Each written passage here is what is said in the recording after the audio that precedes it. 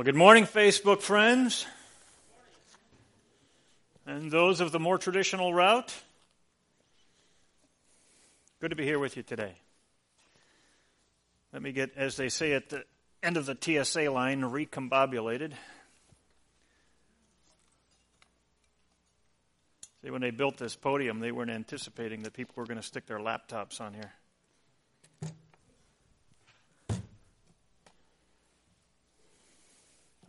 A sermon. Very good. Well, anyway, I imagine that the story went something like this.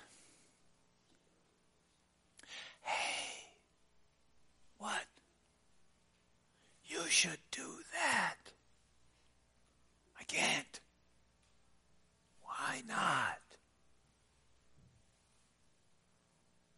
Because I was told not to.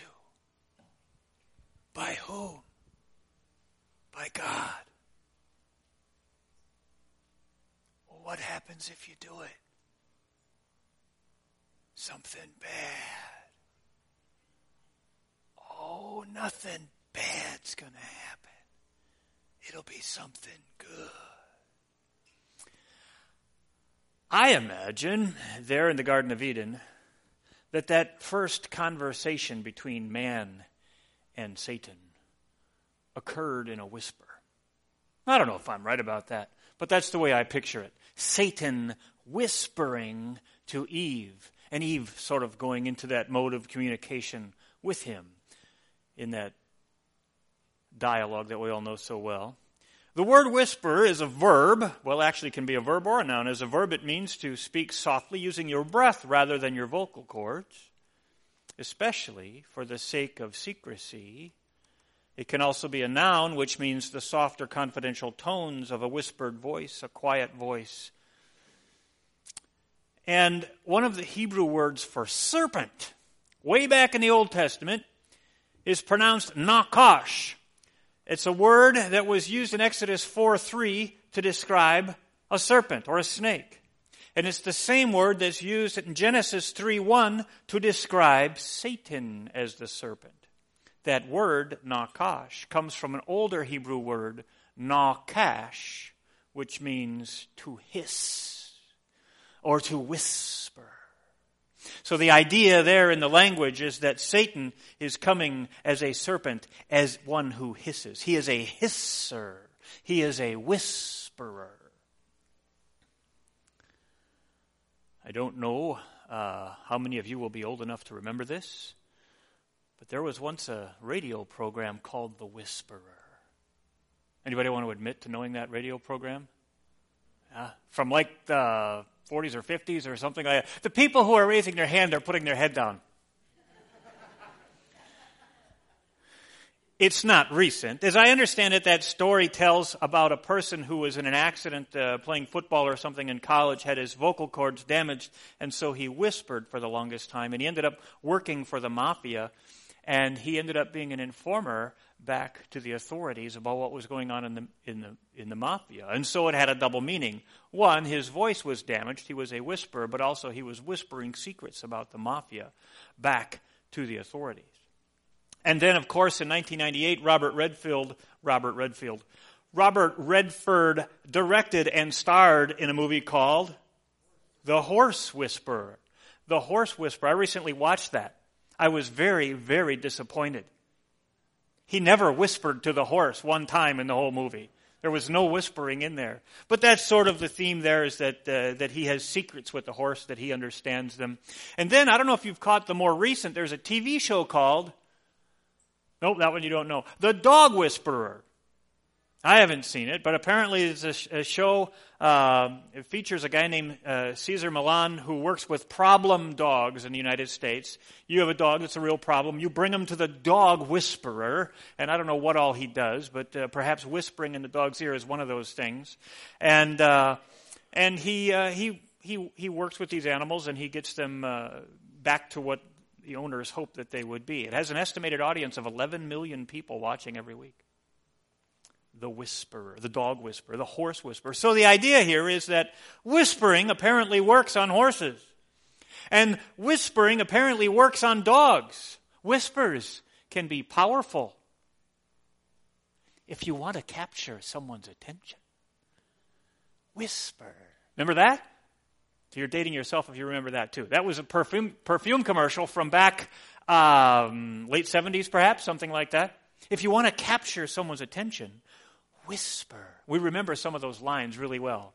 And I remember it was perfume, but I have no idea what perfume it was whispering.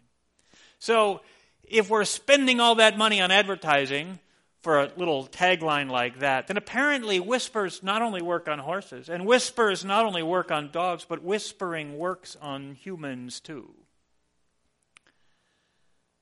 Is whispering mentioned in the Bible? It is. Whispering is mentioned in the Bible. Most of the time, not always, but most of the time, it has an evil connotation. David talks about whispering a little bit. He says in Psalms, "Yea, I hear the whispering of many, terror on every side." And later he says in the Psalms, "All who hate me whisper together about me. They imagine the worst for me." Now, I have felt that. I don't know if you have felt that, but it's like everybody is whispering against you, and you are downgraded as a result. And then David's son, Solomon, he said a couple of things about whispering. He said, "A whisperer separates close friends." A lot of truth in that, yes, in rumor spreading. And he says, "Where there is no whisperer, quarreling ceases." Where there is no whisperer, quarreling ceases. Back in Roman times, in the Roman Empire, when they would have battles, they would have a successful battle, and they would want to give some kind of accolades to the commander of the forces who led in this victorious battle. And so they had what they called the triumphus, the Roman triumphus, and we would probably call it a ticker tape parade is essentially what it was. It was very elaborate. It was very well orchestrated on how they would give this person great recognition for the battle that they had won, and it was quite detailed in how they would set this thing up. On the day of triumph, the general or the commander would wear the regalia that identified him for his position, and a laurel wreath was placed above his head, not on his head, above his head, sort of like a halo. How do you suppose they held it there? That was someone's job. You hold the wreath over his head, okay? And that was a slave or a servant. And so he would ride in his chariots, in his chariot through the streets of Rome in unarmed procession with his whole army and the spoils of his war, and then they would go and they would offer a sacrifice and tokens of victory to the god. And thereafter, he had the right to be described as vir triumphalis, man of triumph, for the rest of his life. Sort of like a medal of valor kind of thing. After death, he was represented at his own funeral and those of other descendants by a hired actor who would wear his death mask. So as they're bringing this great ticker tape parade into the city, here comes the general. Here's the way they would do it. The magistrate, the important people from the town, the mayor, the council members, they would all be out front. And then would come trumpeters. This was all carefully arranged. The trumpeters would come after them. After that, they would have carts pulled by the animals full of the spoils of war, showing everybody all the booty that they had accumulated from this war. After that, they had white bulls marching along behind. The white bulls would be used in the sacrifice once they reached the temple of Jupiter. Then they would bring the arms and insignia of the conquered army, and after that, the enemy leaders themselves, any that they had captured alive, and often their relatives or other captives. And then came the commander, number 7 in the procession, the commander over all the forces who had this great victory, in a chariot, drawn by horses, with that guy holding the wreath over the top of his head. The army had no weapons or armor they were all clad in togas, and they were all decked out. It says this commander was accompanied in his chariot by a slave who held that laurel wreath above his head. And the slave had 2 jobs, because not only was he assigned to hold the wreath above the head of this great conqueror, he was also assigned to whisper into his ear. And what do you suppose he whispered into his ear? You don't know? He whispered, in Latin, memento mori. Any Latin students? Remember, you are mortal. You are mortal. Because they understood that with all of that pomp and ceremony, with all of those accolades and all of that recognition, this man might begin to think he is sort of a god. Because they elevated their great leaders, their emperors were at least godlike. And this person might start to think himself just a little bit of deity. So they had someone responsible through this whole parade of telling him how great he is to say, you're just a man. You're just a man.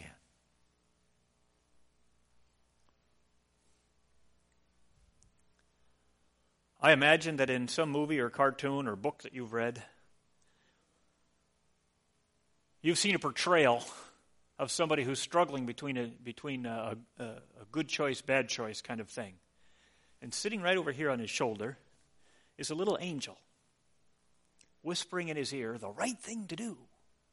And on his left shoulder is a little demon, a little devil, right? Seen that? They call it the shoulder angel and the shoulder devil. I'm a little offended because I'm left-handed. I'm a little offended that they put the devil up on this side. But that's the way they always depict it. And you've got the voice whispering good into your ear, and you've got the little demon whispering bad into your ear. And it's a recognition of the struggle that we all feel. We hear these whispers drawing us back and forth, conflicting. And whispering has been a powerful part even of politics. Whisper campaigns. Going back as far as the presidential election, the campaign between John Adams and Thomas Jefferson, the Federalists who supported John Adams started a whisper campaign against Thomas Jefferson about those black children that he fathered with his slave girls. That seems long ago and far away. But in 1884, it was repeated when President Grover Cleveland was target of a whisper campaign, when people claimed that he had fathered an illegitimate child while he was governor of New York.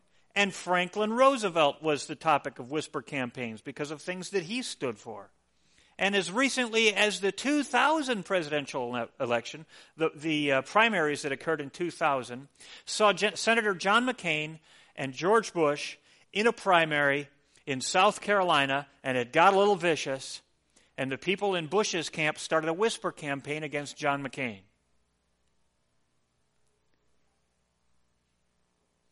John McCain they implied that he had fathered a black child out of wedlock. The truth was, he had adopted a daughter from Bangladesh. The voters in South Carolina were asked this question. This is sort of like that question, have you stopped beating your wife yet? It's an unfair question. They were asked this question in a poll. Would you be more likely or less likely to vote for John McCain if you knew that he fathered an illegitimate black child? It destroyed his primary in South Carolina. And of course, we know George Bush ended up taking the nomination and becoming president. It says, in addition, in the article that I read, says, in addition, on the week of the nomination vote, dozens of radio stations were called, all on the same day, asking talk show hosts what they thought of McCain fathering a black child out of wedlock, even though there was no truth to it at all. Isn't that dirty politics? Man, that's just shameful. Here's what John McCain had to say about it. You know how John McCain tends to be... He doesn't try to be soft or politically correct. He says what's on his mind. He says this. There were some pretty vile and hurtful things that were said during the South Carolina primary. It's really a nasty side of politics. We tried to ignore it, and I think we shielded our daughter from it. It's just unfortunate that sort of thing still exists. As you know, my daughter is Bengali, and she's very dark-skinned. A lot of phone calls were made by people who said, we should be very ashamed about her, about the color of her skin. Thousands and thousands of calls from people to voters saying, you know, the McCains have a black baby. And John McCain says, I believe there is a special place in hell for people like that.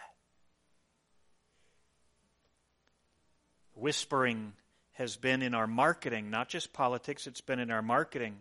Facebook even started a whisper campaign against Google in vying for the social media market. And they started a whisper campaign that Google was selling personal information when they were not. And Facebook got caught in that one. And we use whispering in our advertising. Really, commercial advertising is whispering. Sometimes it shouts, but often it whispers. Psychology Today, in an article in Psychology Today, it says one form of physical addiction is the phenomenon of overreaction by the brain to drugs or to cues about the addiction. An alcoholic who walks into a bar, for example, will feel an extra pull to have a drink because of cues, perhaps the sights, the sounds, the smells, that remind him or her of drinking. And the American Psychological Association says addiction therapists frequently encounter patients who desperately want to quit drug or alcohol consumption or some other addiction, but they experience a triggered relapse. For an alcoholic, for example, it may be the sight of a cocktail glass or a neon sign, whatever it is. Similarly, food-related signals, such as fast food signs or a TV commercial, they have the power to tempt people even when the person isn't hungry. Studies have shown that obese people are more attracted to food signals than people of healthy weights. And drug addicts are more likely than non-addicts to be drawn by those signals that they associate with the habit. A lot of behavior, be it human or animal, is controlled by cues in the environment. And advertising exploits that. I want to play a short audio for you. This is an advertisement. And it's playing to a vice, if you will. But I want you to just listen to it. We're going to listen to it twice. I want you to just listen to it first, just at face value, and then we'll talk about it. Andrew, go ahead and play that. There's that distinctive sound, and it draws you in. Machines light up everywhere you turn. Excited crowds gather around the tables. More?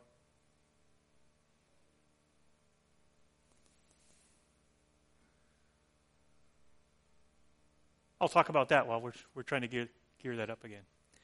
Have you heard that commercial before? Does it sound familiar? I hear it on the radio all the time. Do you know what they're advertising? A casino. Advertising a casino. Now, we know that people have problems with gambling addictions, do we not?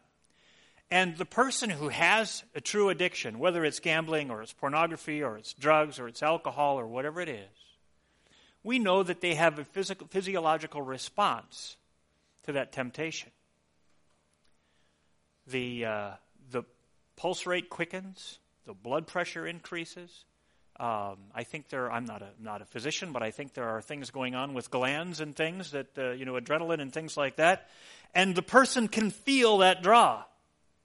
And this commercial is specifically, in my mind, targeting those addicts, those people. You listen to this, it says, there's that distinctive sound, audible, right? There's that distinctive sound. It draws you in. Remember what the psychologists were talking about, all these cues, these addictive cues? It draws you in. Machines light up everywhere you turn. You're seeing this. Excited crowds gather around the table. You can hear that. You can feel it, it says in the ad. As soon as you step inside, there's an undeniable energy that gets your blood pumping. Are they talking to an addict there? And it intrigues you. It makes you want more. Makes you want to see if tonight is your night. Hanging out with friends, enjoying a great dinner. Little play on the taste buds there. Then it's on to a few hands at your favorite table. Whatever your move, it's waiting for you. Whatever your move, it's waiting for you. That's a powerful statement. Doesn't matter what you want to do. It's okay. It's okay. Can we play that whole thing through again, Andrew? Listen for the very last word of the ad. There's that distinctive sound, and it draws you in. Machines light up everywhere you turn. Excited crowds gather around the tables. Yeah, you can feel it as soon as you step inside Potawatomi Bingo Casino. There's an undeniable energy that gets your blood pumping. And it intrigues you, makes you want more, makes you want to see if tonight is your night. Hanging out with friends, enjoying a great dinner, then it's on to a few hands at your favorite table. Whatever your mood, it's waiting for you. Potawatomi Bingo Casino in downtown Milwaukee.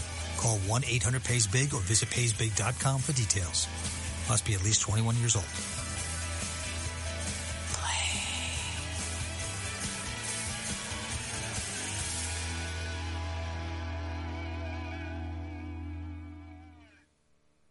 Is that not almost Satan himself?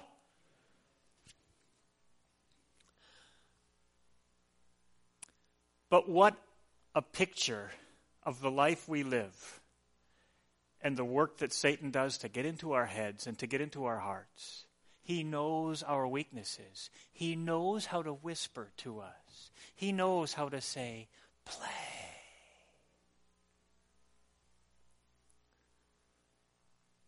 He whispers to us in billboards. He whispers to us on commercials. He whispers to us in various venues of entertainment. He whispers to us even in the voices of others around us. Romans 1:28 and 29 says, "And even as they did not like to retain God in their knowledge, God gave them over to a debased mind to do things which are not fitting, being filled with all unrighteousness, sexual immorality, wickedness, covetousness, maliciousness, full of envy, murder, strife, deceit, evil-mindedness. They are whisperers," Paul says. They are whisperers. They're trying to spread that evil to everyone else, to get everybody else into play. Well, that's kind of a dark picture to paint. You can go home and tell people you listen to gambling commercials at church today. Somebody once said, "Did you ever notice that the whisper of temptation can be heard farther than the loudest call to duty?" But there's good news in all of this, because you know what? God whispers too. God knows how to whisper. Sometimes he shouts at us. Sometimes he whacks us upside the head with a board. But he also knows how to whisper. God whispers all the... You remember the story of Elijah in 1 Kings 19. Let me turn there just real quick. 1 Kings 19. You know the story well. Up on Mount Carmel, his little war with Jezebel's priests, 450 of them, I think there were, and he has that great victory where he calls fire down from heaven in the sight of all the people. It's a fantastic story. But the part after that, remember the part after that where he runs ahead of the chariot and he runs all the way to the city, and then Jezebel says, "He'll be dead by this time tomorrow." And Elijah freaks out and runs away and goes and hides, and he's out in the desert somewhere, and an angel comes to him and gives him some sustenance and says he goes on the strength of that sustenance for 40 days. And then he comes to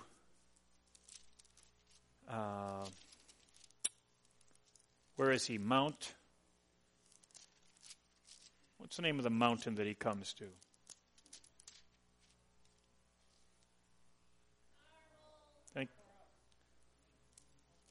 Mount Horeb. That's where he goes. Mount Horeb. Thank you. Sorry, I blanked out on it. And so he's sitting there near that. And you know the story of God speaking to him. And the first thing God says to him is, "What are you doing here, Elijah?" And he moans and complains and talks about all of the terrible things that have gone on in his life. And he's the only one left and might as well kill him. And God tells him to go out and stand on the mountain. And this strong wind comes by, strong enough to break rocks. But God isn't in there. And then there's this earthquake, and God isn't in the earthquake. And then there's this fire, but God isn't in the fire. And after that, we know, comes the still, small voice, the whisper. And God says again, "What are you doing here, Elijah? What are you doing here, Elijah?" And he whispers, and he gets Elijah's attention. and he strengthens him there. When we listen to that shoulder devil who says, play, and he takes us to places, he leads us to places that we really shouldn't be. God whispers, what are you doing here? What are you doing here? And we plug one ear or the other. We don't like hearing both those voices. We tend to block out one and listen to the other. It's not unlike that old story that's been told too many times, and I'm going to tell it again because it's a great analogy, about the old Indian who's talking to his young grandson, and he says, there inside of every man, there are two wolves that are always battling with each other.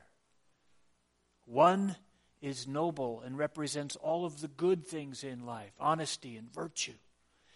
The other one is evil and represents all of the bad things in life, the selfishness, the jealousies, the covetousness, the harm, the violence. And they war with each other all the time inside your life. And the little boy says, well, Grandpa, which one wins? And the old man says, the one you feed. The one you feed. We got two little voices talking to us all the time. We know that Satan whispers a lot. Play. He's got many venues. But God whispers too. And we need to feed that wolf. We need to feed to hear that voice. We need to develop a sense. Not just a sense, we need to develop a sensitivity to the voice of God so that we don't miss it when he says, what are you doing here? In John 10:1, Jesus is speaking and he says, most assuredly, I say to you, he who does not enter the sheepfold by the door but climbs up some other way, the same is a thief and a robber. But he who enters by the door is the shepherd of the sheep. To him the doorkeeper opens, and the sheep hear his voice. And he calls his own sheep by name and leads them out. And when he brings out his own sheep, he goes before them, and the sheep follow him, for they know his voice. And yet they will by no means follow a stranger, but will flee from him, for they do not know the voice of strangers. We all know in our lives we're going to hear whispers, just like Eve did in the Garden of Eden. We're going to hear that whisper. Hey, what? You should do that. I can't. Why? Because God told me not to. And I know his voice. And he is my master, not you. So go away. Go away. Go away, Satan. I'm going to listen to the voice of God. Today we have the opportunity to feed one of those wolves. One that feeds on bread and wine. Communion is but one of many ways for us to tune ourselves in again to the voice of God, to hear his whisper, and to create barriers to all that sound that Satan is trying to make in our other ear. Let's bow our heads. Father in heaven, you are so good to us, even though we so often turn and go and do things, and we go to places we shouldn't be, and we do things we shouldn't do, and we find ourselves in situations that we know we shouldn't have gotten ourselves into, and yet in love you respond with a whisper in our ear. What are you doing here? Father, help us to tune out Satan's whispers, which are all around us, and tune carefully in to your whisper, to your leading in our lives. Bless us today as we break bread together, as we take the symbols of communion, as we go back and experience humility through our ordinance, and remember Christ's ministry here on the earth and the example that he set. Help us to feed our faith in you. Help us to hear your whispers in our lives. We pray in Jesus' name. Amen.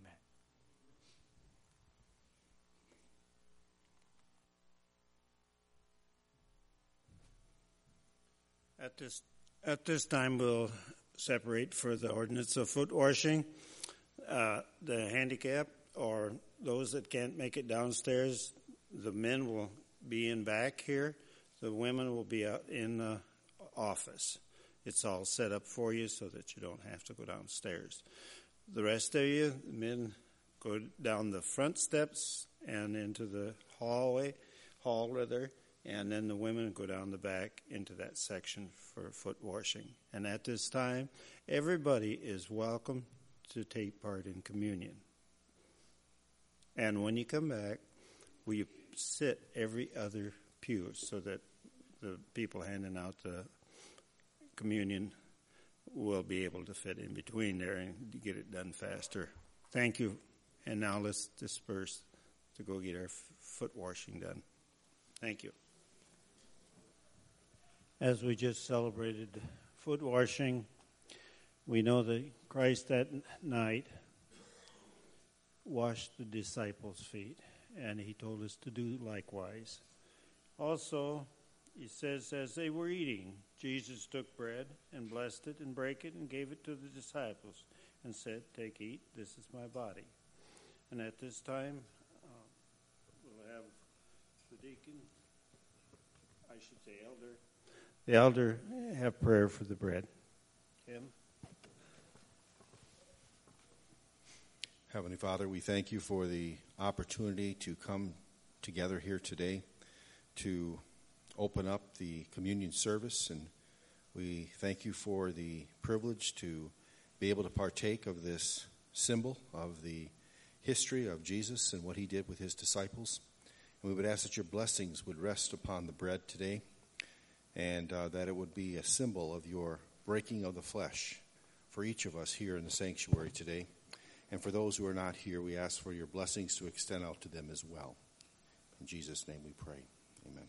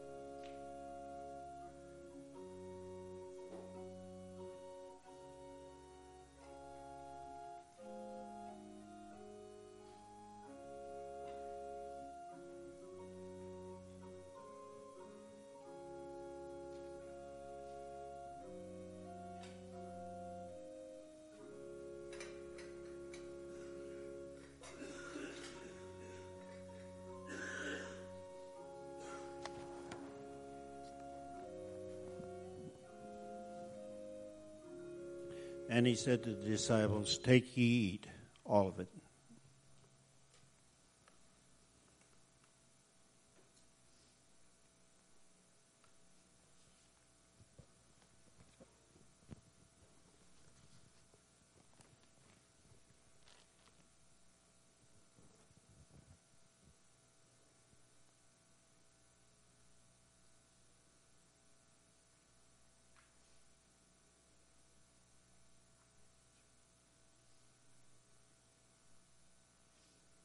As we know that the bread is a symbol of his broken body. Next he took the cup and gave thanks and gave it to them, saying, "Drink ye all of it. For this is my blood of the New Testament, which is shed for many for the remission of sins. But I say unto you, I will not drink henceforth of this fruit of the vine until that day when I drink it anew with you in my Father's kingdom." As the elders and deacons bow here in front, Paul, will you lead us in prayer for the wine? Our Father in heaven, we're told that in the blood is life. As we see Jesus shedding his blood, he is giving us life. We want to thank you today for sending Jesus to do that for us, to give us the opportunity that even though we are sinful and we have strayed from thee, that we have that opportunity to repent and to come back to you, and you will give us life. As we partake of this, let us remember that you are with us each and every day. We ask in Jesus' name, amen.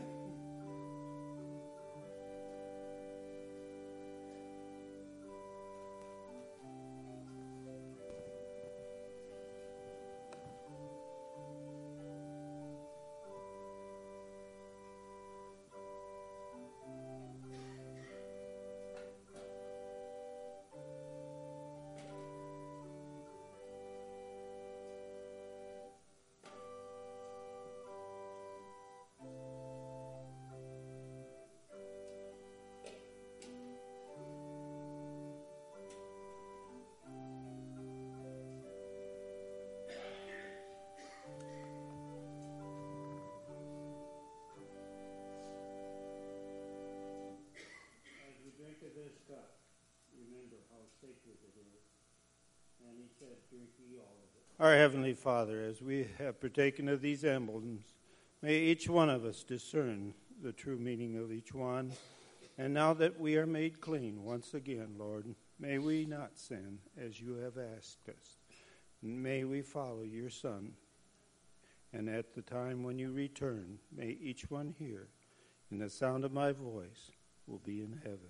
For we ask it in your name. Amen.